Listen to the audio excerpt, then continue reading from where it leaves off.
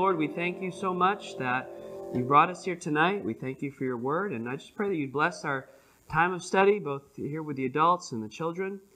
We just pray that this Bible study would just be a time where our hearts grow close to you. We pray this in Jesus' name. Amen. Well, let's go to Revelation chapter 7. And tonight, in Revelation 7, we're looking at the redeemed of Revelation. The redeemed of Revelation in Revelation chapter 7. The key thought tonight is this.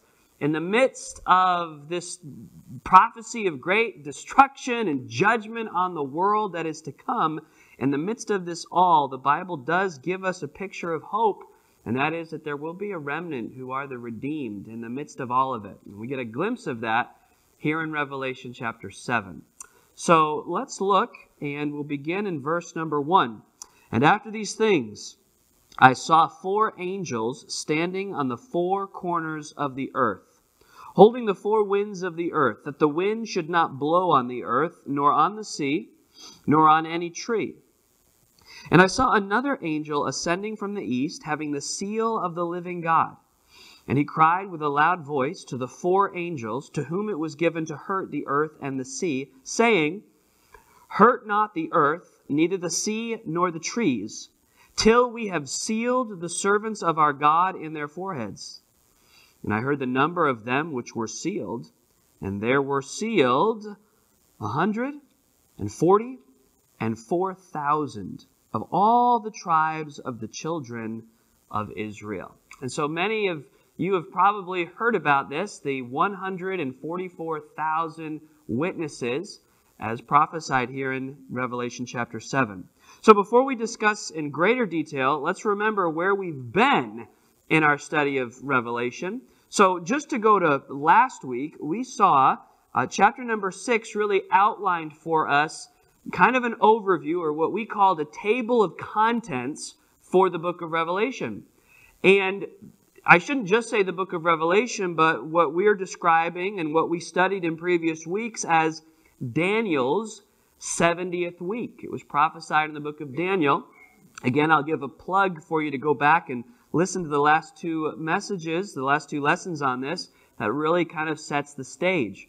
But Daniel's 70th week, also we're talking about the day of the Lord, or as is known as the 7-year tribulation.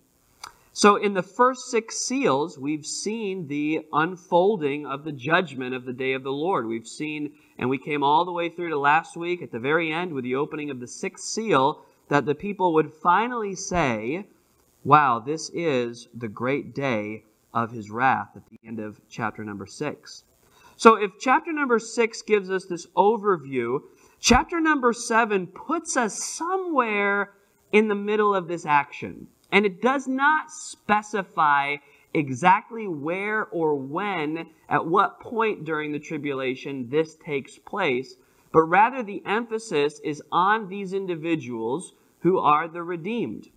So, as we look at it, let's begin and notice the first thing. The first characters that we're introduced to are who? Who are the first individuals that we see? They're angels. And how many of them are there? So there are 5 of them. 144,000. We're getting our numbers mixed up. First, we're introduced to 4, and then we're introduced to a 5th angel. Notice with me again. Let's read it a little more carefully. After these things, I saw 4 angels standing on the 4 corners of the earth, holding the 4 winds of the earth, that the wind should not blow on the earth, nor on the sea, nor on any tree. And we read some of this a minute ago. How would you describe what is the mission, what is the responsibility of these 4 angels? What are they about to do? How would you describe what they're going to do? Yeah, Mike. So what do you think that means? So they're going to be agents of destruction, right? They're going to be agents of judgment. Specifically here, what type of judgment are they going to bring? It's going to be different than what we saw with the riders of the horses who bring war and things like that. What does it seem that their role of judgment is going to be? In what realm possibly? Yep, Frank? Mm-hmm. Mm-hmm. Yeah. So something in the natural realm is going to be affected. So they are going to have an effect on perhaps the very climate itself. And part of the judgment, we know that all of this is leading to the destruction of the earth as we know it, and then the recreation of a new heaven and a new earth. So one of the most awesome thoughts about God's plan for the future is that the whole order of this world is going to be unraveled, right from the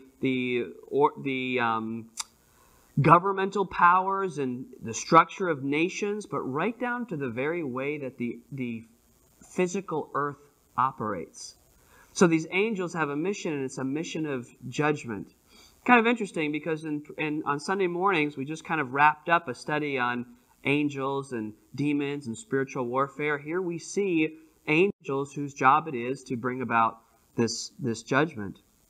So there's 4 angels. And then there is a 5th angel introduced in verse number 2. Another angel ascending from the east, having the seal of the living God. He cried with a loud voice to the 4 angels to whom it was given to hurt the earth and the sea, saying, so he catches the attention of angel 1, 2, 3, and 4, and he says, listen, wait, before you do this, my mission is to what? What's this angel's mission? Somebody knew? Yeah. I'm going to seal these servants. I'm going to mark the servants of God. Now, how many servants is he going to mark? 144,000 of them. Now, this is kind of interesting. So, there is a judgment coming. These angels are going to bring about judgment. But this one we haven't really covered yet, but you may know this from your study of the Bible. Who else is... Well, I'm kind of getting ahead of myself. Let me ask you this. Well, let's read on. All right? Here, let me start this whole thing all over again. Okay? You guys are laughing at me. That hurts my feelings. All right, now let's move on. Verse number 3. So, saying, hurt not the earth, neither the sea, nor the trees, till we have sealed the servants of our God in their foreheads. All right. Why do they need to be sealed in their foreheads? Protection. What's that? To be identified. Okay? By whom? Protected from whom? Identified by whom? Because God knows who they are, right? There is some other marking going on. You're absolutely right. There will be a mark of the beast. We'll see that as we go. Yes, sir.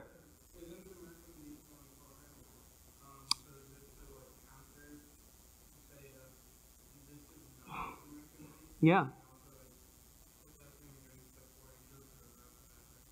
Okay. So, very interesting. So who is this identifying mark for? Obviously, God knows who are His, right? Do they need to be identified for God to know who they are? So who are these people marked? Who are they being marked? Who's going to see this identification on them? You say everybody. That's a possibility. Could be everyone that would see them would know this, that this is a very physical mark that everyone sees. I think that's probable. I don't think it's necessarily definite, but I do agree with that. Frank, what were you going to say? Okay, so there's a marking of the... We'll get to the tribe part in a minute. Mike, you had something else you were going to say, I thought? Okay, so let's think about this. That's all interesting. So, who is involved in bringing about this judgment? So the angels. The angels are certainly involved. The holy angels are sent by God to bring judgment. Who else? Who else is the Antichrist? That's true. But there's another group that are going to be those that bring about this judgment. It's not just the holy angels. But who else? Patrick, you're kind of nodding like you might know where I'm going with this. Or you're just still... Well, somebody's experiencing the tribulation. Okay. But remember this, that, and I think my dad mentioned this a few weeks ago in one of the angel studies, is the angels that are reserved in chains of darkness until the last days. That there are fallen angels, the Bible says, that have been locked away. In other words, these are such wicked, evil, fallen angels that God has them locked away until they will finally be released at the last day. And they will be released and allowed to, they will do, just like that we looked at the kings last time, they will do things that are harmful and evil, and God will allow it as judgment. Except for the fact that they will see these 144,000, and those will be what? They'll see that mark on them. Interesting. You got something? Don't even give me that look sometimes. I'm like, oh, he's got something to say, I think, but not this time. So, they're sealed. They're marked. That they're not to be touched until they've accomplished. There'll be two witnesses. I'm getting way ahead of myself. There's also going to be two witnesses that nothing's going to happen to them either until God says it's allowed. He's got a work. God's got a work of redemption that He is going to accomplish even in the midst of His judgment. And that's something that's awesome. God has always had a remnant people. Aren't you thankful for that? I mean, you look at the nation of Israel as they went through all the judgments. Even in that day, God had a remnant. And today, in the day and age in which we live, even as others fall away and reject the faith, God will always have a remnant in the church age. And it will be the very same thing in the time of tribulation, that God will have His remnant, because God has always been on a rescue mission for mankind. God's mission has not been a judgment mission. God's mission has been a mission to redeem a people from the judgment that they deserve. And so we see this, the major players in this will be the 144,000 witnesses. So let's focus on them now. So that's verse number 4. I heard the number of them which were sealed, and there were sealed 144,000 of all the tribes of the children of Israel. Verse 5, you see 12,000 from Reuben and Gad. Verse 6, you see him from Asher and Nephthalim and Manasseh. Verse 7, Simeon, Levi, Issachar. Verse 8, Zebulun, Joseph, Benjamin. And from all 12 tribes of the nation of Israel will be 144,000 witnesses.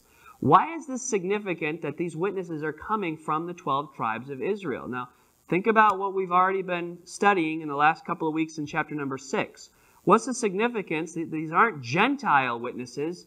These are 144,000 from Israel. What's the significance of that?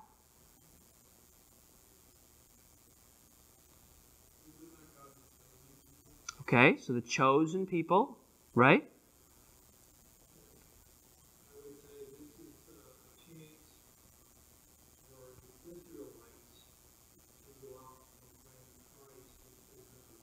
Oh, that's interesting as well. Yeah. Also remember, as we've been setting this up and studying the whole Scripture, in the book of Revelation, who is God's attention turned back to? It's turned back to the nation of Israel. Right now we are in this church age where it's Jew and Gentile making up one church. But the 70th week of Daniel was not yet fulfilled. So this whole 7-year tribulation is this 70th week of Daniel. Remember, we studied that in Daniel chapter 9. 70 weeks are determined upon my people and upon the holy, remember? The holy city. So the attention of this whole time period is on Israel. So of course, there are going to be Jewish believers who are raised up. And I think, do you know what one of the things I think they're going to be preaching? I think they're going to be quoting Matthew chapter 24. We saw that a couple of weeks ago where Jesus on His Olivet Discourse says, hey, when you see these things happen, run to the mountains. When you see this, know that the end is here. Right? Matthew 24 doesn't apply to those of us that are waiting for the rapture. Matthew 24 applies to those who are waiting the coming of the final judgment in the day of the Lord. So Matthew chapter 24, again, I want to go back and look there, but we did it a few weeks ago. So you got to do the work and go back and catch up if you need to. But that message right there is going to be a message that's proclaimed where they say, look, this is what Jesus said is being fulfilled right now. He is your Messiah. And I just think that's really amazing. So all of these 144,000 witnesses are going to be sent out to preach. Now, verse number 9, we shift away from the 144,000 to the great multitude, the redeemed multitude. After this I beheld, and lo, a great multitude which no man could number, of all nations and kindreds and people and tongues, stood before the throne and before the Lamb, clothed with white robes and palms in their hands, and cried with a loud voice, saying, Salvation to our God, which sitteth upon the throne, and unto the Lamb. So who do we think these individuals are? Who are the people mentioned here in verse number 10, this redeemed multitude? The saints. Which saints? So you think this is, and I think that's what we're looking at here. I think you've got 144,000 on the earth who are the last evangelists. I mean, they are the final evangelists that the world is going to see. And who's cheering them on? It's the redeemed multitude in heaven. Because ultimately, while in the tribulation, God's attention is turned back to Israel, has God's eternal plan only been for Israel? No. Because His eternal kingdom is not a Jewish kingdom. It's a kingdom that's described here in verse 9. A multitude of nations and kindreds and people and tongues. All people. But once more on planet Earth, 144,000 are going to bring in the final harvest to be united with the saints in heaven. This redeemed multitude of all nations, kindreds, and people and tongues, who stand before the throne, before the Lamb, clothed with white robes and palms in their hands, and cried with a loud voice, saying, Salvation to our God, which sitteth upon the throne, and unto the Lamb. And all the angels stood round about the throne, and about the elders and the four beasts, and fell before the throne on their faces, and worshipped God, saying, Amen, blessing, and glory, and wisdom, and thanksgiving, and honor, and power, and might be unto our God forever and ever. Amen. Amen. This is the second time we've seen a scene like this. Right? We saw it in chapter 5. We see it again here. This is what we were created for. To be the people of God around the throne of God. The redeemed multitude. And while trouble is happening on earth, the saints gather around the throne, and there's a final harvest that's being brought in. Now, meanwhile, though, there is a third group, and that are those who are under the strong delusion. How many have heard that term before? The strong delusion. To get some context for this, take your Bibles and turn back with me to 2 Thessalonians. 2 Thessalonians, if you have been paying attention, we've been going to 2 Thessalonians quite a bit. 1 and 2 Thessalonians deal with a lot of teaching on the end times. But go ahead to 2 Thessalonians chapter 2. Now we looked at this passage a little bit last week that talked about the coming of the day of the Lord. Talks about, in verse number 4, it talks about the exaltation of the Antichrist. And now in verse number 8, and then shall that wicked be revealed, whom the Lord shall consume with the spirit of his mouth, and shall destroy with the brightness of his coming. Even him whose coming is after the working of Satan, with all power and signs and lying wonders. That's an interesting description of the Antichrist there. So you have 144,000 witnesses who will be evangelizing, but simultaneously you'll have the forces of evil, you'll have the Antichrist, and look at the deceitfulness. How, if you notice in verse number 9, how is he going to be deceiving people? How is the Antichrist going to be deceiving people? With signs? What are we talking about here when we see power, signs, and lying wonders? What are we referring to? So he's making a claim that he's going to be, he is the Savior of the world, but he's doing something. He's performing miraculous signs and wonders. He's doing miracles. Yeah? Christ said, except to see signs and wonders, you will not believe. So I think they're looking for this anyway. Right. Right. So there is a desire to see the miraculous. Yes? A little delusion from God, and you don't have to tell a very convincing lie. Let me get to that in a minute. So the first thing here is that there is satanic power. There is a satanic ability to perform miracles.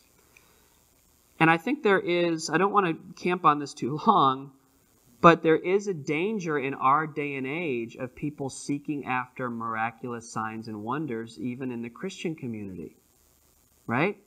There's an attempt, and I'm not saying that they're following the... my point is this. If your faith is built on some supposed miracle that you saw a supposed evangelist perform, if that's the foundation of your faith, then what is to stop a false teacher from performing a miracle and leading you astray into that?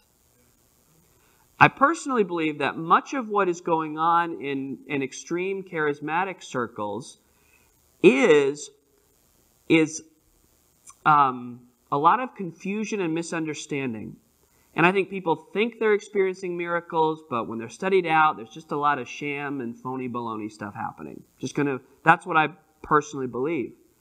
That being said, there is a dangerous working behind that, because the devil knows even if he can get well-meaning people to follow signs and wonders, they can be led astray into false doctrine as well. I think it's something we need to be very, very careful about. When the Word of God isn't enough and we have to chase after a miracle or a healing or some supposed supernatural expression, that's a dangerous place to be in. We follow the Word of God and the truth of God's Word. Were you going to say something? I'm going to say things like that, and I think if you see speaking and talking to people that are all around you're seeing people that believe all this stuff being set up. Right. And it's not to say, I'm trying to be very careful because I know many true faithful believers who are in that kind of a movement. But it is a dangerous movement because it's not based strictly on the Word of God. Often it's based on the Word of God plus some extra experience that I've had. And so you need to be very careful that you're strictly basing your faith on what the Bible says, what God has said in His Word. Because there are powers of evil as well. Okay. So, but let's get back to the text here.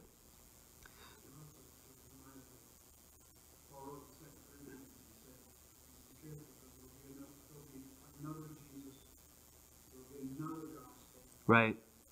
Satan himself shall appear to the angels of light, and ministers of Satan. We know of many, especially in countries like South America and Africa, the shamans can perform. I remember my friend Jerry got me with there's a tribe in Atlantic Coast that they're ministering to witch doctors. Literally saw the witch doctor heal. Yeah. He had firsthand, and I remember he had video recording even of in these tribal areas seeing witchcraft being practiced effectively. It was actually having an effect. It was a real power. And And then there's a balance because we as believers do believe that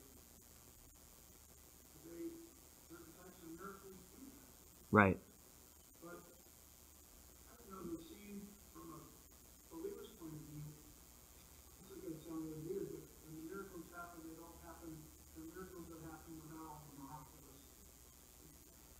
If that makes sense. you mean somebody doesn't come along, whack you in the head, and boom, you don't need that for the miracle. People are praying. I was going to say, when I left the hospital on Saturday, 3 nurses were there, and we were talking. I wanted to at least share a little bit of the Lord with them.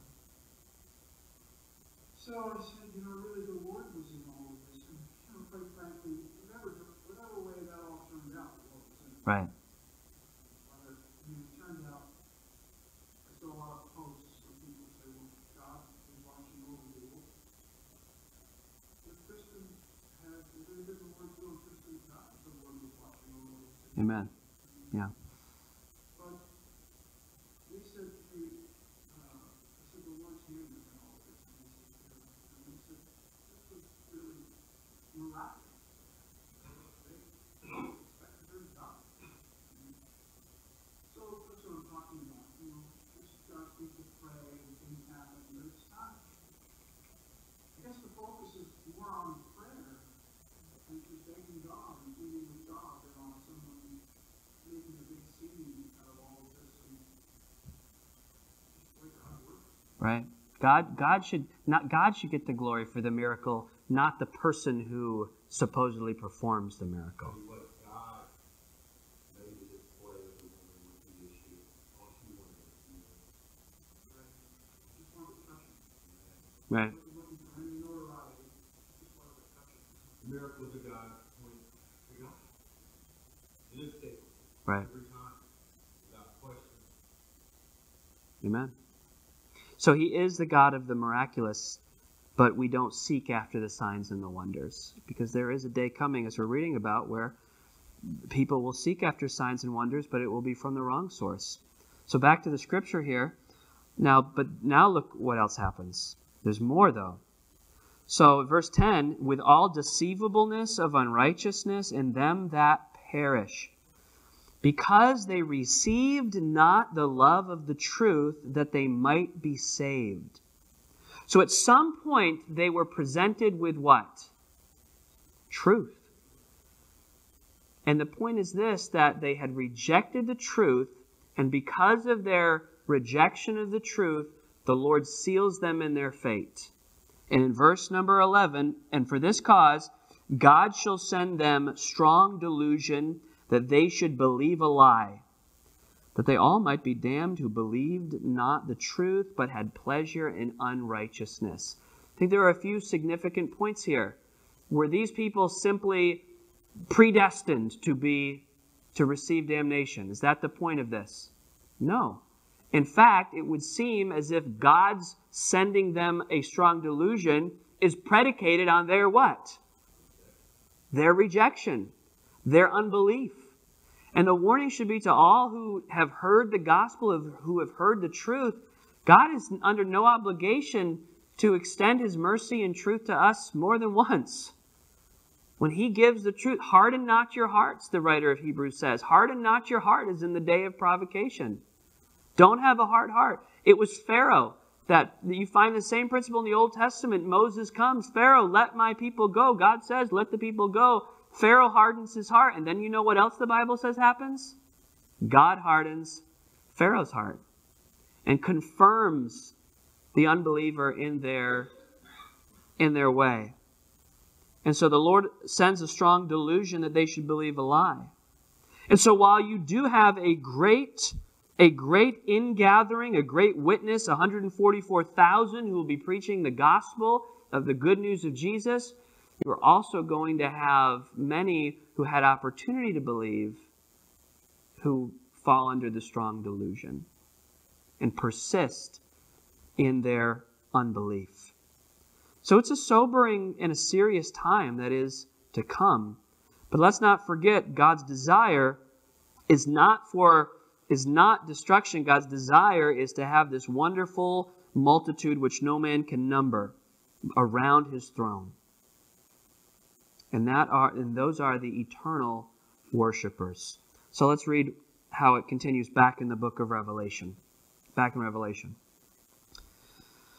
Verse 13, and one of the elders answered, saying unto me, what are these which are arrayed in white robes? And whence came they? And I said unto him, Sir, thou knowest. And he said to me, these are they which came out of great tribulation, and have washed their robes, and made them white in the blood of the Lamb. Therefore are they before the throne of God, and serve him day and night in his temple, and he that sitteth on the throne shall dwell among them. They shall hunger no more, neither thirst any more, neither shall the sun light on them, nor any heat. For the Lamb which is in the midst of the throne shall feed them, and shall lead them unto living fountains of water, and God shall wipe away all tears from their eyes. There's a few interesting things here. One is what it says, these are they which came out of great tribulation. So some might think that, well, is this speaking about the people that are going through the actual tribulation period? I think that's a possibility, but I actually think this is more likely describing all believers of all ages who have been a people that have dealt with tribulation. And thinking of tribulation not necessarily as we have termed this whole 7 years as the tribulation period, but thinking of like what Paul said, talking about that this light affliction is working a greater glory. Paul would talk about that. The fact that all believers are called to some level of tribulation and difficulty, and the redeemed of all the ages are referred to as those who've come out of tribulation, washed their robes, and made them white in the blood of the Lamb. Also, I think there's in verse number 15, they'll serve him day and night in his temple, and he that sitteth on the throne shall, what's it say? Dwell among them. Dwell among them. To live with them. That's a theme that runs throughout the Scripture. From the very Garden of Eden, God walked with his people. God gave Israel a tabernacle so he could live with the people. You and I, we're given the Holy Spirit to live with us. Jesus said to abide or dwell or live. I abide in you, you abide in me. And then that's the eternal habitation, the eternal dwelling place where we live together with our Creator. They shall hunger no more, neither thirst any more, neither shall the sun light on them, nor any heat. The basic necessities and struggles and needs of life are completely met and completely satisfied. For the Lamb which is in the midst of the throne shall feed them, and shall lead them unto living fountains of waters. We take for granted having enough food and enough water, but he's linking us here to the basic elements required for life. The things that people have worked for, the things that people have fought for, killed for, the ultimate needs of life are completely met by our Creator in that eternal habitation, that eternal home. And God shall wipe away all tears from their eyes. The redeemed of Revelation. That's Revelation chapter number 7. Any final questions, thoughts on what we've studied this evening?